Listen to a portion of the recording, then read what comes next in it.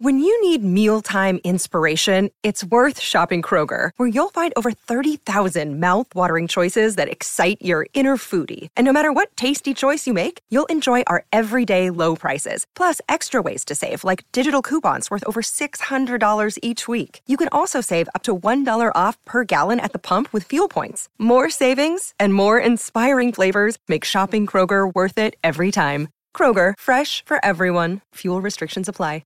Let's chat to Peter Anthony because it's Ascot 1,000 Guineas Day there in the West. G'day, Pete. Are you confident in this meeting? I wouldn't say confident. I mean, we're just basically waiting to see what the conditions are every day at Ascot. It's starting to play a little bit more laney. So we saw there on Wednesday with suiting horses wide into the straight. So, look, rail 5 metres, I think will possibly suit those on speed more than those coming wide. But you just have to wait and see. All right, mate. Take it away with your plays there. Race 1, well, look, the early market's already come to both of these, but 2 of Simon Miller's 2-year-olds, look, I mean, often you just want to stick with what you know best. So there was a time, second start here, wasn't suited on debut. There was a little bit of money at odds. It's now drawn inside. I expect it to be settling more on speed. And one of his debutants in Brave Strike, it went up double figures. It's come out of a fast run trial. I think this horse might be leading, so I'm more than happy to be backing both of them. I've got them equal favourites, so I'll be backing Brave Strike for the bigger result, but I'll be getting something out of There Was a Time. So that's Ascot race 1, number 7 and number 9. All right, then. So that's the first race. So Simon Miller, the king of the babies. What else have you got for us, mate?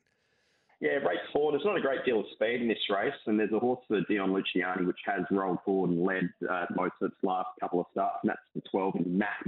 Now, Paddy Carberry jumps on board, and so far the jockey-trainer combo has been very good, courtesy of my Bella May. But look, Mac, race without speed, had a quiet enough trial when it went back. I think they rolled forward here, and there's not a great deal of speed, as I said, so I think it gets a chance to dictate the race, and its figures from last preparation are more than good enough at the price we're currently getting around that sort of $8.59 mark. So it's Ascot race 4, number 12 in Mac.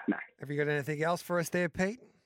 Yeah, a couple of odds there in race 7. Look, Admiration Express, right favourite, but way too short for me. I know it maps well, as does Feels Playful, but there's a couple of horses in Fine Touch and Linden Lady, the 4 and the 5. Both of these horses, I think, are the real X factors going up in trip, and I think they just present a bit of different form at a good price. So that's Ascot race 7, number 4, number 5 in Linden Lady and Fine Touch, both at double figures.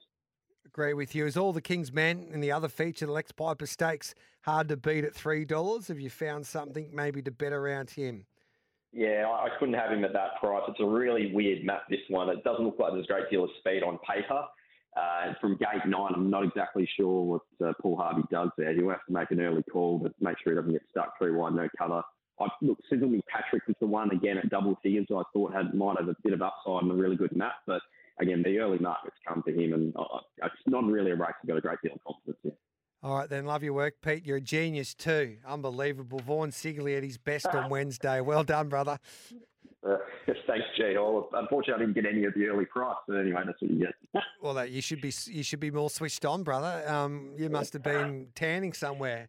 I'll make sure that you're on the ball when the markets come out next time. Good on you, Pete. Cheers, Gareth.